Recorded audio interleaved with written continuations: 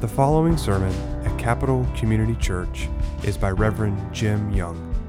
Capital Community Church is a people awakened to a holy God.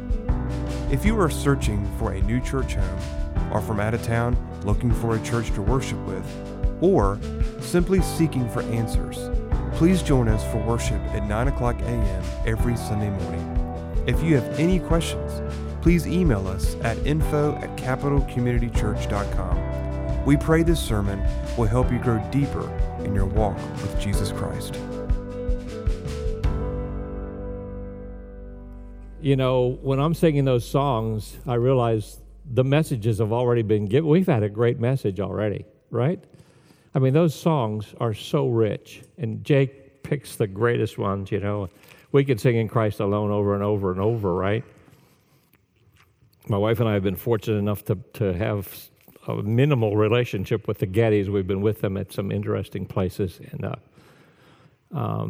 so they're a super couple, and it's amazing over the years the kind of hymns they've written and the new things we have. Well, I don't really know a whole lot of you, and maybe hardly any of you except my wife, I think. Okay, so come up and say hi afterwards. If it's really bad, don't say anything. Just come up and say hi. Introduce yourself. This was really hard. I was asked just last week, but it was just difficult. When you think about lying and stealing, it's like, gosh, I've probably done both of those a lot. And now I've got to try to teach on it and preach on it. And it has actually been very convicting. Before we start, I want to pray for our guys that are traveling, Grant and Kenny and Jim Briggs and Randy Harrison. And who else? And William Barker. So that's a pretty high contingency of guys here to be on a plane together. But they're flying into Dallas to spend a very short time with Tommy Nelson.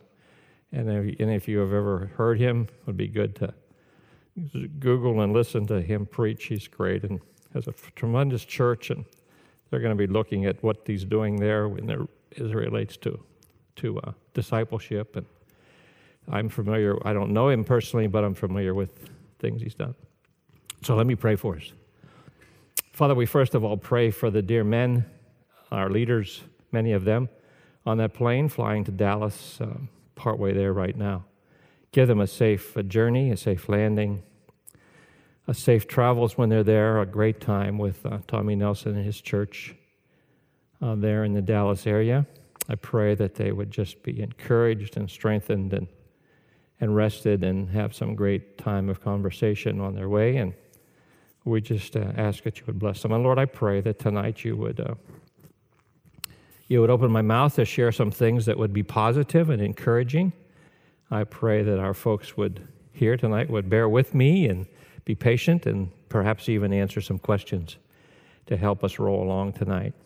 So Lord, guide us through tonight, we pray in Jesus' name. Amen. I actually made a title for the evening and titled it differently. I titled it God's Holiness and God's Love. You know, and as we continue tonight with our study of the Ten Commandments, I want to focus a bit on why God gave us the commandments in the first place. And we know from many passages of Scripture and even experientially ourselves that God really loves us. And a few verses. Psalm 136:2. Give thanks to the God of gods, for his steadfast love endures forever. We're familiar with Romans 8:38 and 39. For I am sure, this is amazing, for I am sure that neither death, nor life, nor angels, nor rulers, nor things present, nor things to come, nor powers, nor height, nor depth, nor anything else in all creation will be able to separate us from the love of God in Christ Jesus our Lord.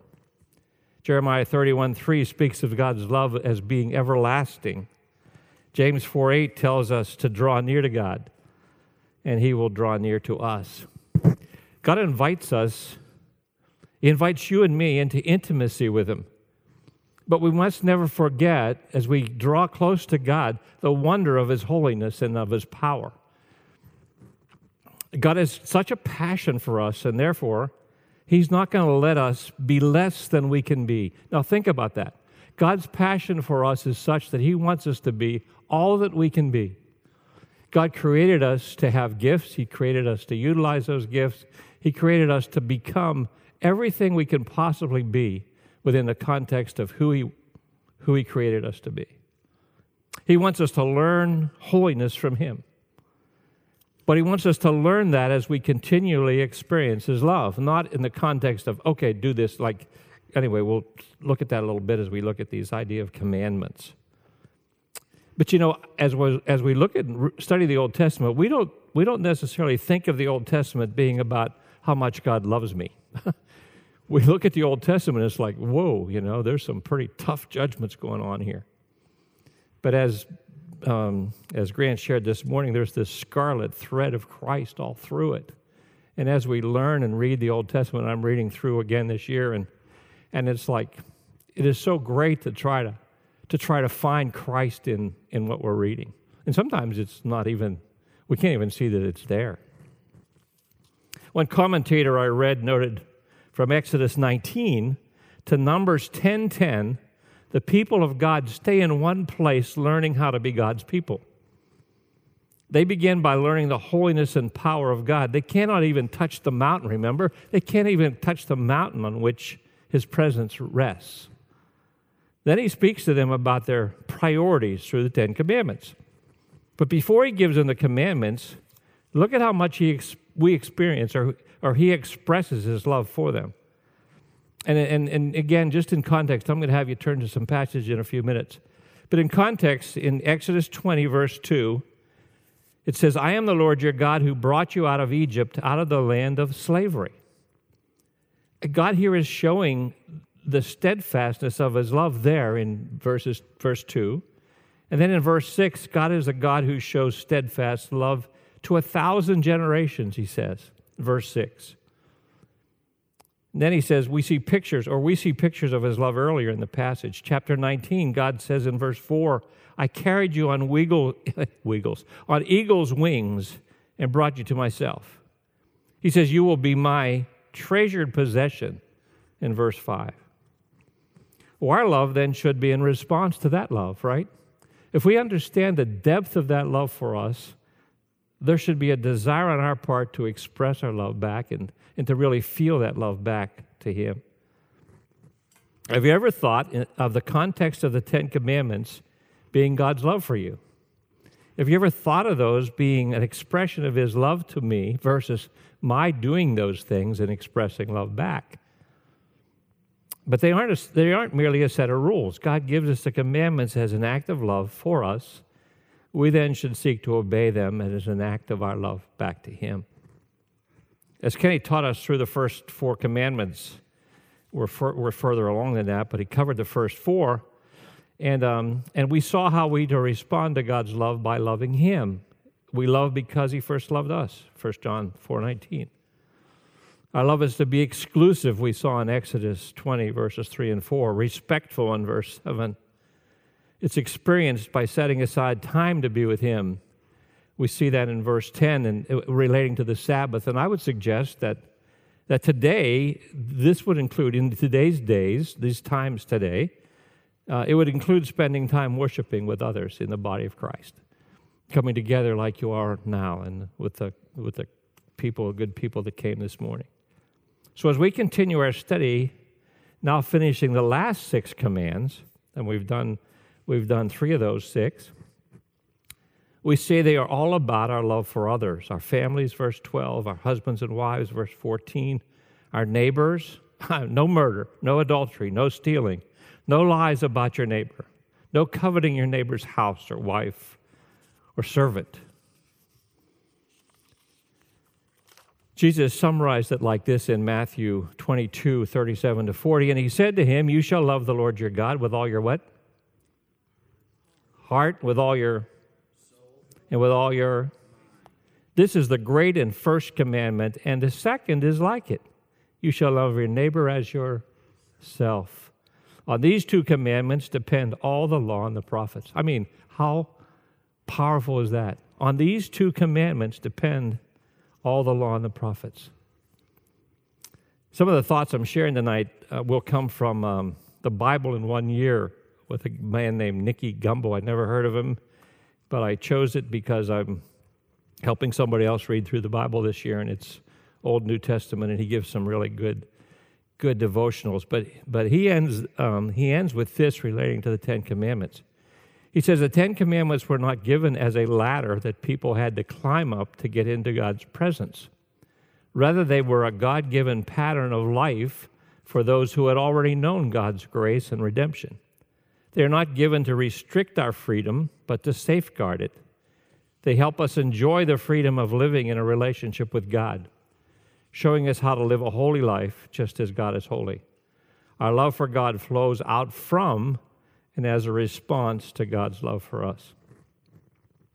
But before we look at Commandments 8 and 9 in Exodus 20, I want you to now turn to your Bibles to Leviticus chapter 19. And if these commandments have been given to us so that in obeying them, we'll be living a holy life as God is holy, this passage is going to confirm that purpose for us. So follow with me in Leviticus 19 through 18, 1 through 18. This is how it starts. And the Lord spoke to Moses, saying, "Speak to all the congregation of the people of Israel, and say to them, you shall be holy, for I, the Lord, your God, am holy." If you're going to underline anything, I would underline, "For I, the Lord, your God, am holy. Every one of you shall revere his mother and his father." That's a fifth commandment, right? "And you shall keep my Sabbath." That's a fourth commandment. He says, "I am the Lord your God. Do not turn to idols or make for yourselves any gods of cast metal." Second commandment, "I am the Lord your God.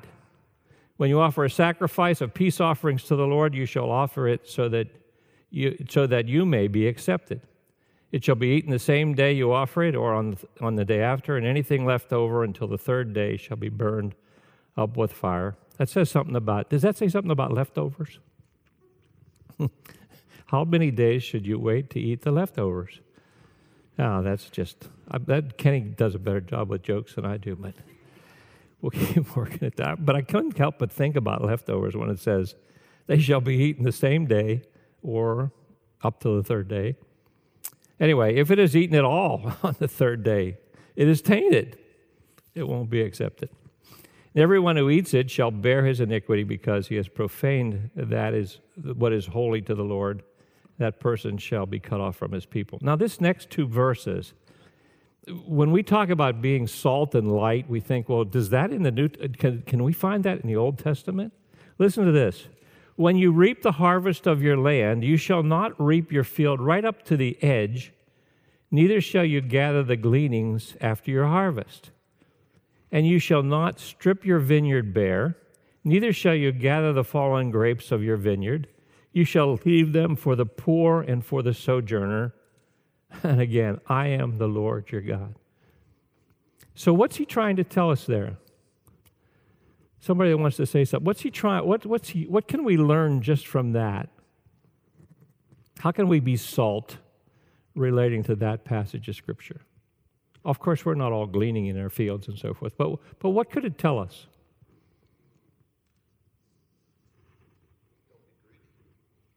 Yeah, don't be greedy for sure. But it's beyond not being greedy. There's purpose in this passage, right? The passage actually would say to us, leave something. Don't be greedy. Don't take it all. In whatever you're doing, think about how you can leave something for others. That's not just giving it, I don't think. I mean, that's the idea of leaving something. I mean, it could be that ladies, as they're preparing a major meal, maybe they already know that there's some other people in the church that could use something, so double it or do something with it. But I think that it's interesting to see that as we are growing to be all that God would have us to be, He wants us to learn how to be looking out for other people, sharing, leaving them something. I mean, this is so cool to think about the fact that they purposefully aren't supposed to harvest out to the edge. They're supposed to leave something there. Of course, we've read Ruth. You know, we see all that took place there relating to going out into the fields. Then in verse 11 it says, you shall not steal, you should not deal falsely. You shall not lie to one another. That's the 8th and the 9th commandments. You shall not steal, neither deal falsely. You shall not lie to one another. You shall not swear by my name falsely, and so profane the name of your God. That's the 3rd commandment. I am the Lord. You shall not oppress your neighbors or rob him. The wages of a hired worker shall not remain with you all night until the morning. Boy, as an employer, what that says to us is when you said you're going to pay your employees, pay them. I have some friends who are farming in Mexico and also Peru, and they're growing blueberries and peaches and other things like that. But there they have to pay for different reasons, but they have to pay their workers every day. Because if they don't pay them every day, if they pay them 2 or 3 days at a time, they won't come back to work until they're out of money. So they have to pay them just enough to get them from this day to the next day, and the next day they have to come back to work. That's not what God is telling us here. He's telling us they deserve to be paid, but in a sense, it's a good example. Pay your employees when you're supposed to, and don't let them stumble around waiting to get paid for what you told them you would do. And you shall not curse the deaf or put a stumbling block before the blind, but you shall fear your God. I am the Lord. You shall do no injustice in court. We're going to talk about that a little bit. You shall not be partial in judgment to the poor or defer to the great, but in righteousness shall you judge your neighbor. You shall not go around as a slanderer. We're going to talk about that among other people. And you shall not stand up against the life of your neighbor. I am the Lord. You shall not hate your brother in your heart, but you shall reason frankly with your neighbor, lest you incur sin because of him. You shall not take vengeance or bear a grudge against the sons of your own people, but you shall love your neighbor as yourself. Again, this is a summation of the whole law. Galatians 5:14 says, for the whole law is fulfilled in one word. And then he uses more than one word, but the idea, I think, is love. You shall love your neighbor as yourself. And then he ends up again, I am the Lord. So again, as I was preparing to share with you tonight, I remembered a recent article by Dr. Bruce Ashford, and he begins it this way. It's not as if we hadn't been warned. During the middle of the 20th century, the great theologian Dietrich Bonhoeffer warned that Europeans and Americans lived in a world come of age, by which he meant a world in which people had learned to manage life without reference to God. And this experiment in godlessness would not go well, and it's not going well at all. As I interact with people in different settings, the idea of even considering God at all is his perspective on something is completely alien to them. We've talked about that in our life class. Some people, they don't have any idea. And these attempted interactions always remind me of what Paul says. And I want you to open to this passage. Look at 1 Corinthians chapter 2. Because many times we get frustrated, and we also come up with expectations of people that are based on what we already understand about God. And we think they should respond that way too. I mean, why would they not desire to share and be against abortion and be against gambling and the lottery? And why wouldn't they be that way? Well, this tells us why. Paul says the natural person does what? Does not accept the things of the Spirit of God, for they are folly to him, and he is not able to understand them because they are spiritually discerned. When we talk to people about the things of God, we should not expect them initially to respond to those things like we do. Now, occasionally we might find somebody that's not a believer, necessarily as we understand it, and they may have a moral compass that would have them do the right thing. But most of the time, that just doesn't happen. And rather than even considering God and his desires, our culture is systematically encouraging people to follow their own desires. In other words, if I'm a boy and I want to be a girl, I become a girl. I mean, that is absurd. That is beyond comprehension. But the person without God is not going to understand how we see it as absurd.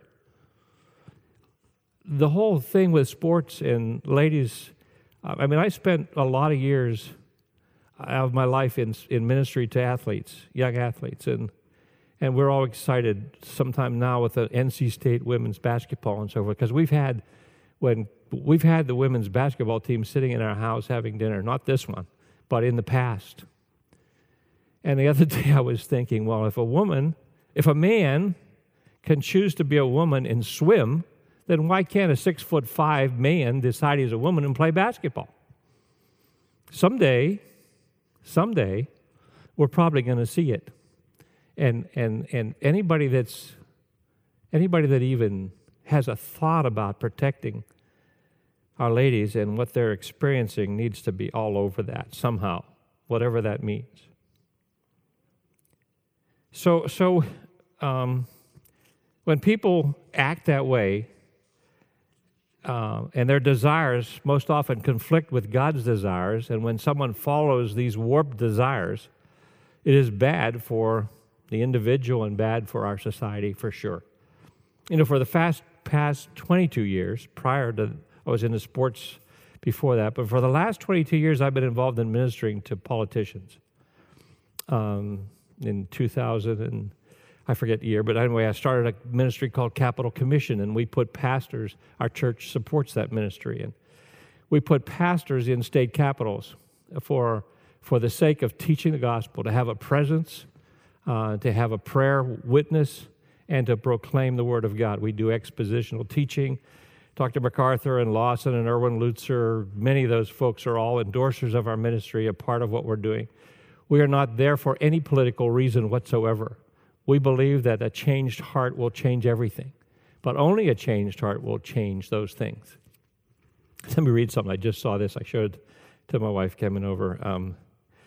These are some a couple quotes from a couple presidents, pretty far back. Listen to what Ulysses S. Grant said. "My advice to Sunday schools, no matter the denomination, is hold fast to the Bible as the sheet anchor of your liberties.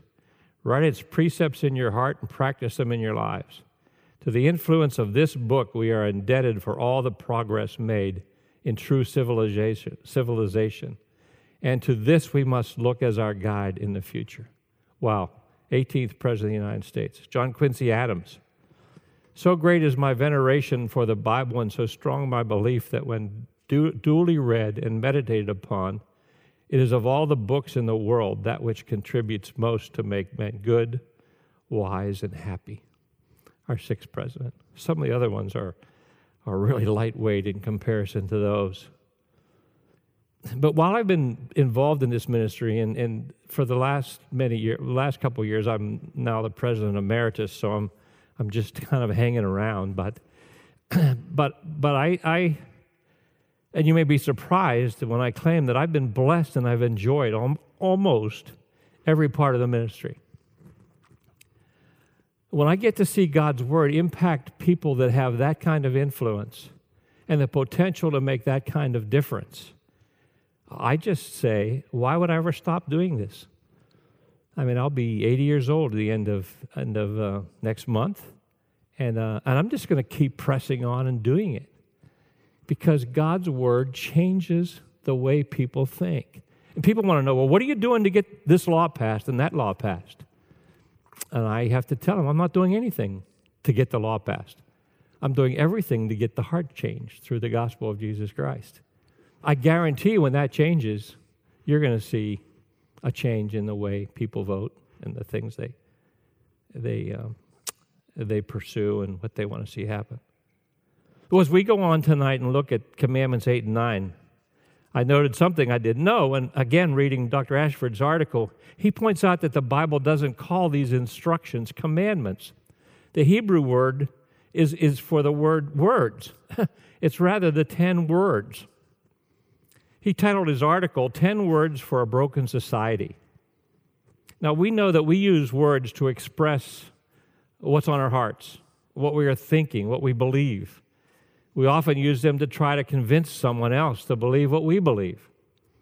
And God has given us His words, and unlike many of our words, the words God has given us are true, right? Another thought as we consider 2 of these 10 words tonight, of all that Moses received from God, only these 10 words were written with God's hand, remember? With God's finger. Not only that, he had to do it twice. Remember? Moses destroyed them the first time. Can you imagine? Before God, he destroys those tablets and just destroys them completely. And it was in reaction to Israel's rebellious activities while he was with God on the mountain. But these 10 words were written by the finger of God. So let's look at Exodus chapter 20, and we're going to look at 15 and 16. It's probably not much to read. It just says, you shall not steal. I thought, I'm going to preach on you shall not steal. Well, when we think about this commandment, we tend to apply it to things, right? Like stealing a piece of jewelry or walking out of a CVS with a candy bar in your pocket and then forgetting and having it melt. That ought to happen to you if you ever do that. I don't think I've ever done that. But I can remember as a kid, as a little boy, I can remember being in a little card store and candy store and slipping some candy into my pocket and being caught at home and having to not only go back and pay for it, which meant I had to collect more bottles because you could collect Coke bottles then and they were worth a nickel. If you took your wagon around and you collected enough Coke bottles, you could have a number of nickels. But I had to use those nickels to pay. And the really bad part about it is the store was owned by my aunt, who lived with me in my house with my family. And all I had to do was ask her for that, and I could have got it without getting in any trouble. But, a sinful little boy, right? But there's so many other ways, other than just things. There are other ways that we can experience the idea of stealing. And borrowing again from Bruce Ashford, he notes that God created a world in which individuals have a right to their own body, heart, and possessions. And when any of those things are stolen, it's an abuse of someone's rights. So to steal is to abuse somebody else's rights. And we have a right to that which is on our heart. We have a right to our own bodies, obviously, and we have a right to our own possessions. I was trying to think through, without us getting into, I guess, the romantic side of things or whatever, how can somebody else steal from your heart? Any ideas? If you have an idea, jump up to the mic and share it so everybody can hear it, because the people online can't hear unless you do that. Does anybody want to share something? How can somebody steal from your heart?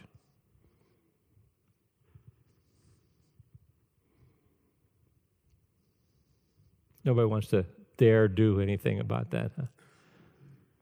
Well, I think you can think of ways, right? You can think of ways somebody can steal from your heart.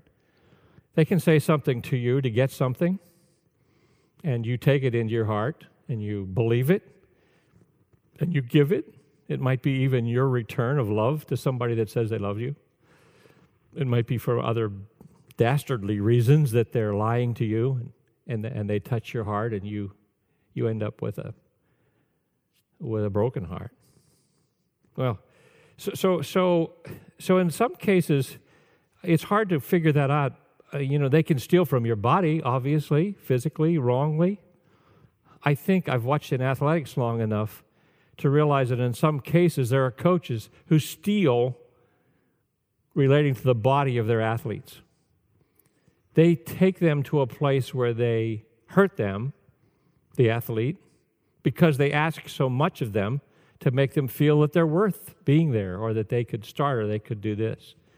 And sometimes those are lifetime, those hurt that young man or woman for a lifetime, because they do things during those years they shouldn't do. Tommy and I this would be a great movie to watch, especially if you like football a little bit. It was from 2016, but the movie's called Greater. That's just the name of the movie, Greater. It's a story about a young man that played at the University of Arkansas. And anyway, It's on Netflix. It's healthy. It's really interesting to watch how his walk with God brought so many guys into a room to have Bible study. And it reminded me of my days doing ministry with athletes and having dorm rooms full of big guys, little guys, but guys and gals who wanted to study the Bible together. Anyway, the movie's called Greater. Well, Grant had an original plan to preach on this 8th commandment last Sunday, and knowing I would be doing it tonight, he gave me his notes, written notes. He's going to laugh because I'm going to tell him I can hardly understand a whole lot of them, but I noticed in his notes that he referenced G. Campbell Morgan, and Dr. Morgan was a British evangelist, preacher, leading Bible teacher, and a very prolific author. Also, I think he was a doctor of dentistry. So I looked up his commentary on the Ten Commandments. It was just awesome. And he was teaching about this 8th commandment, and he dealt with it more as things. And you shall not steal. So he grouped it with Commandment 9 and 10, and mentioned that these were of lesser importance than the others. 8, 9, and 10 were of lesser importance than the others. And I thought, what in the world can that mean?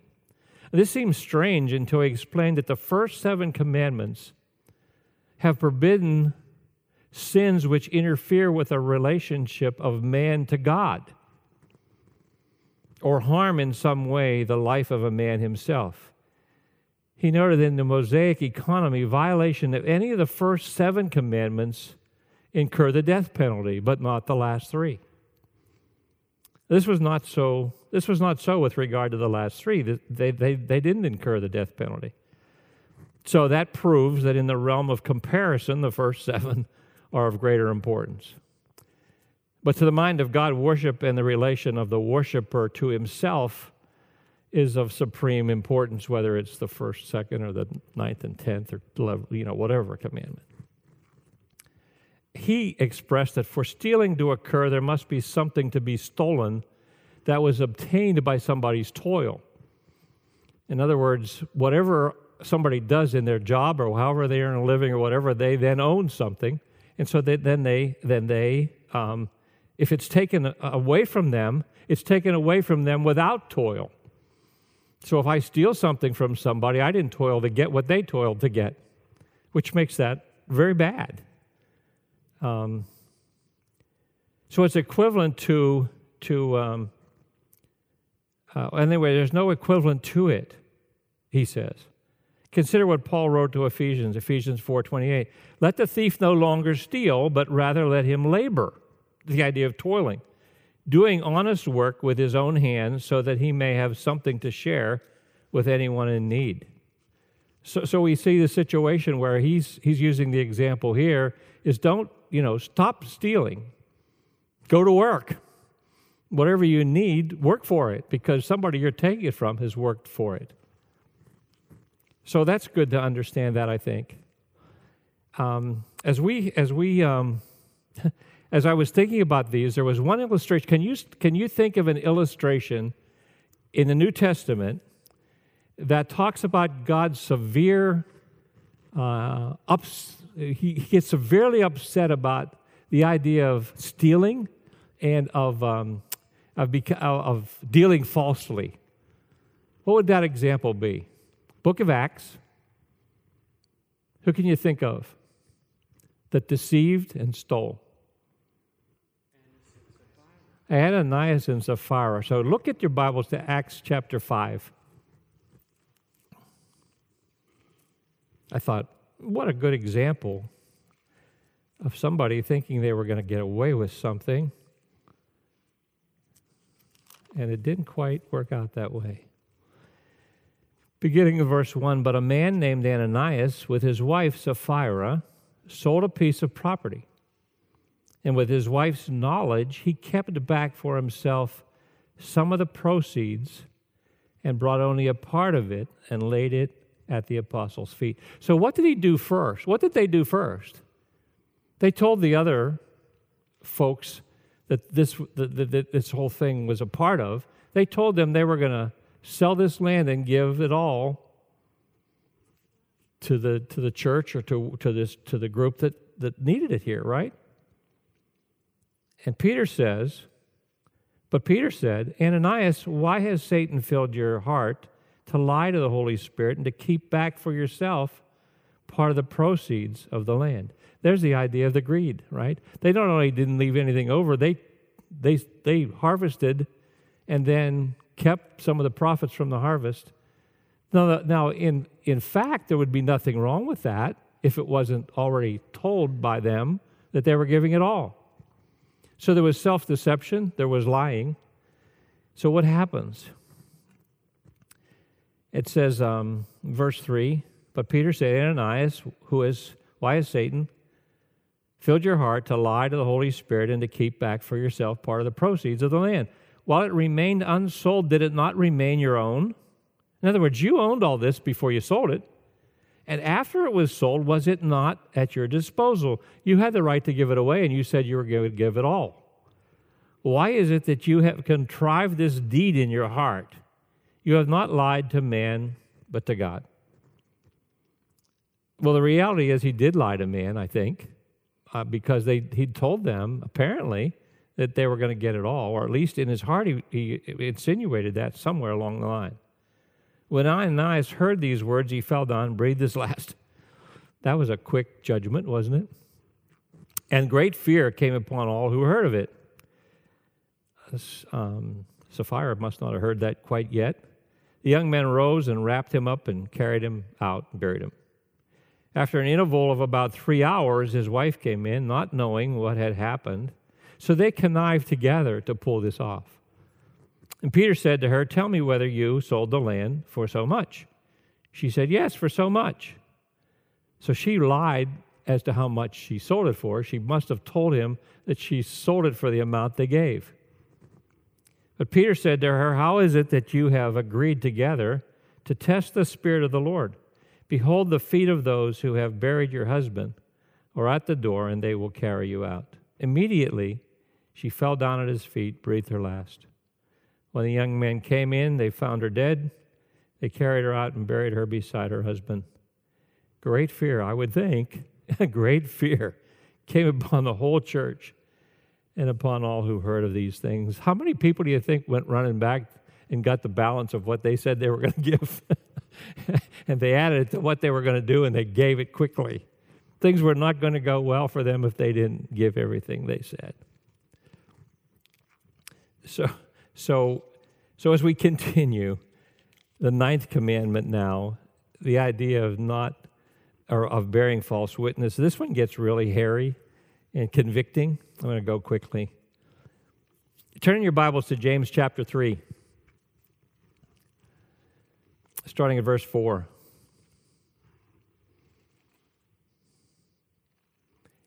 He says, look at the ships also.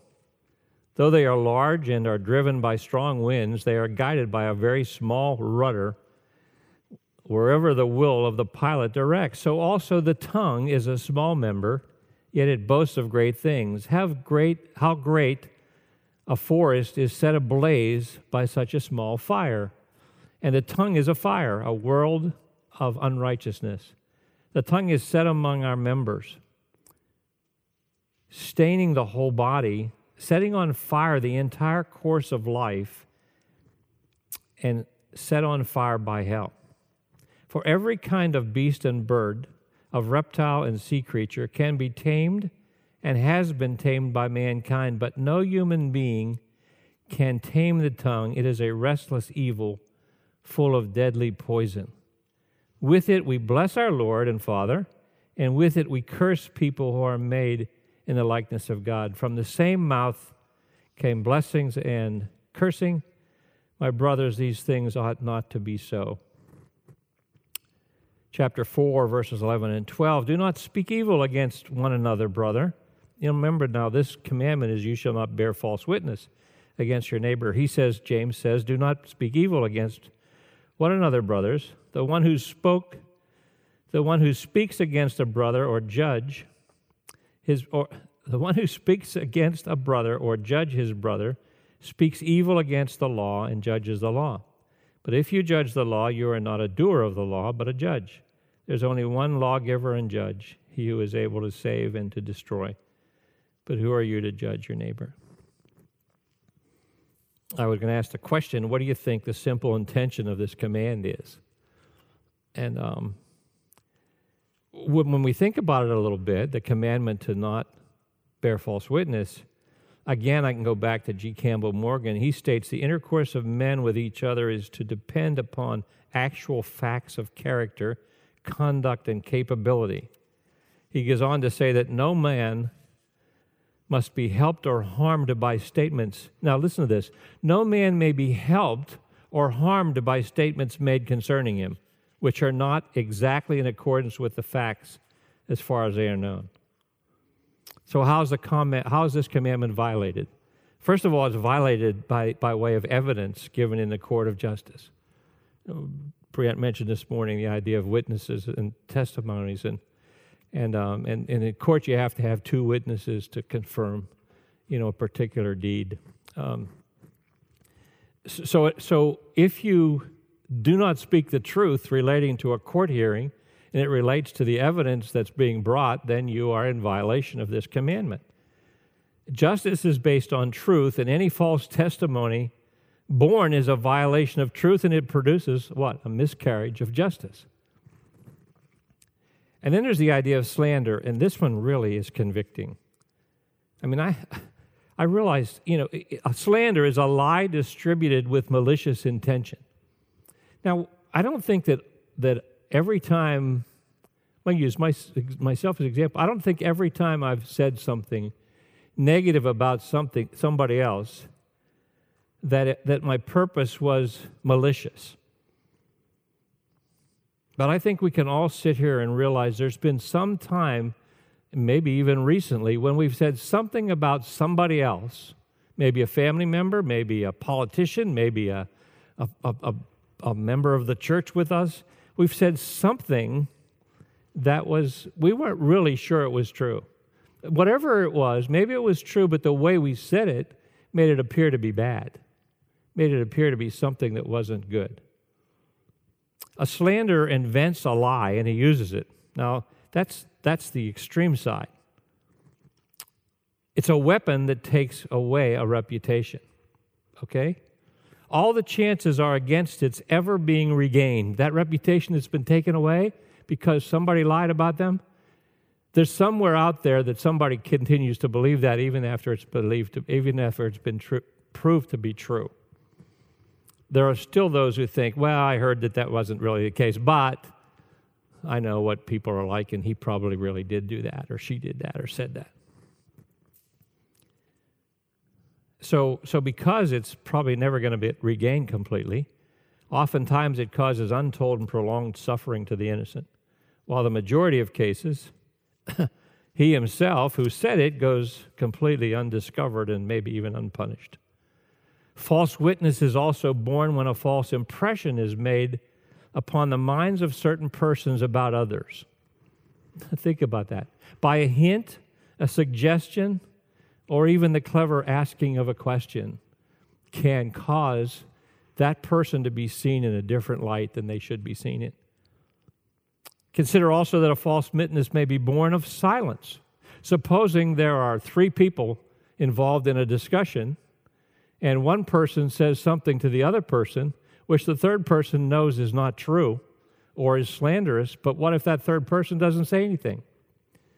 So now he's bearing false witness by not speaking because he stays silent. So it can be born even in the midst of silence. The third man knows the statement to be untrue. For some personal reason or dislike or maybe fear, remains silent. That person is as guilty of the breach of the law as the one uttering the untruth. I think there's also times when this idea of bearing false witness has a motive behind it. And I think that would have to be evaluated every time. What is my motive for not telling the truth? It can never be a good motive. It can always be either personal or because I want to get something. And then I hadn't thought about this one before, but one of the notes I read talked about flattery. Flattery is also bearing false witness because to say something to another man or a woman concerning him or her, things that aren't true or are not believed to be true, which indeed are known to be untrue, simply for the sake of pleasing them and paying tribute to their vanity, is to perjure the soul. In the same way, to utter unwarranted praise, to give a testimonial about character, or to recommend a man or woman simply out of friendship for them, while he is known to be unworthy of the testimony borne, is to inflict injury upon the person to whom he's recommending. I'll tell you what, in the political arena, it is absolutely bizarre. You know, I hear things said both on the negative and the positive, and I know in many cases neither of them are true because I know the people. Now, if they're gratuitous, and if it makes them look better, then they jump all over it. If they think it's going to make them look not so good, even if it's true, then they're out there trying to defend themselves against it. But the reality is, we can say things to butter people up. You could come up and tell me, that was a great message tonight, Jim, but in your heart you're knowing that wasn't that great. So I won't hear from anybody now, but that's okay. But you know, we can do those things. We can flatter when we can't. Listen to this. I found this little poem. I guess it's a poem or a thought. It says, "A whisper broke the air, a soft, light tone and low, yet the barbed with shame and woe. Now might it only perish there, nor further go. Ah me, a quick and eager ear, the little meaning sound. Another voice has briefed it clear, and so it wandered around, from ear to lip, from lip to ear, until it reached a gentle heart, and that it broke." Isn't that something? It got to the heart of the person who was spoken about, and the heart was broken. Every violation of truth is a description, a desecration of the Decalogue of our 10 words.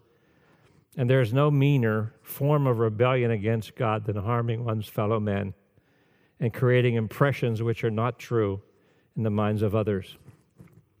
Campbell quotes Shakespeare. Listen to this one. "Who speaks my purse steals trash." Who steals my purse steals trash.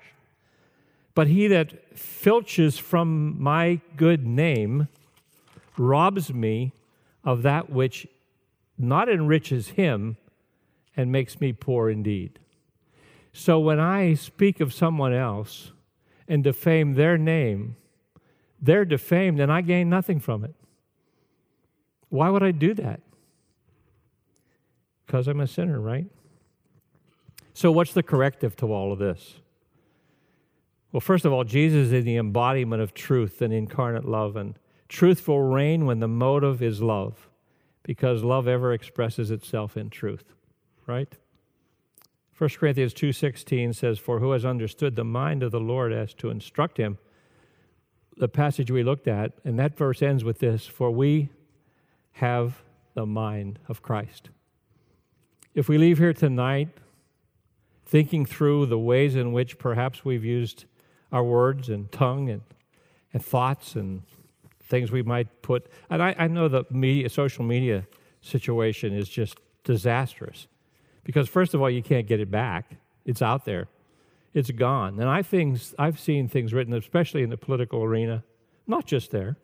I mean, there's so many things put out there that aren't true, and you can't get them back. And we've got some grandkids, and they're big on getting online. And I'm not saying there's bad things going on, but they need to realize that what they put out there stays forever, and they'll never get it back. And if there's an employee employer going to hire them, they're going to see the things they said, and there's no way they're going to hire somebody that said something like that. We have the mind of Christ. So, folks, tonight, as you think about these things and you begin to say something, remember the power of the tongue is there for a positive reason, but also for a negative. Be careful what you say, who you say it to, and do it all realizing that God wants you to be all that you can be, and He wants you to be in love with Him, who is a holy and powerful God who wants to change our lives and allow us to make a difference in the lives of everyone around us. Let's pray. Father, we're grateful for your word. Thank you that you can bring it to our hearts. We pray that there would be no words spoken for the rest of our lives here on earth that would break anybody else's heart. Help us to be wise. Help us to think through and pray through anything we might say, especially anything that we might write. Lord, I pray that your purposes would be fulfilled in our lives, that we could become all that you desire us to be. We really do love you, and we love your word, and we're grateful that you share it with us, and that there's other men who wrote things that are profound and understood in ways that sometimes we can't quite get a hold of. So again, we're grateful. We're grateful for Capital Community Church. I'm grateful for all the folks who are here today, tonight. Again, safety for our men and the leaders and their families that are home without them. So bless this evening. Give us a good night's rest and a week ahead of us. In Jesus' name, amen. Thanks for listening. For more sermons, information, and events, check out our website at capitalcommunitychurch.com.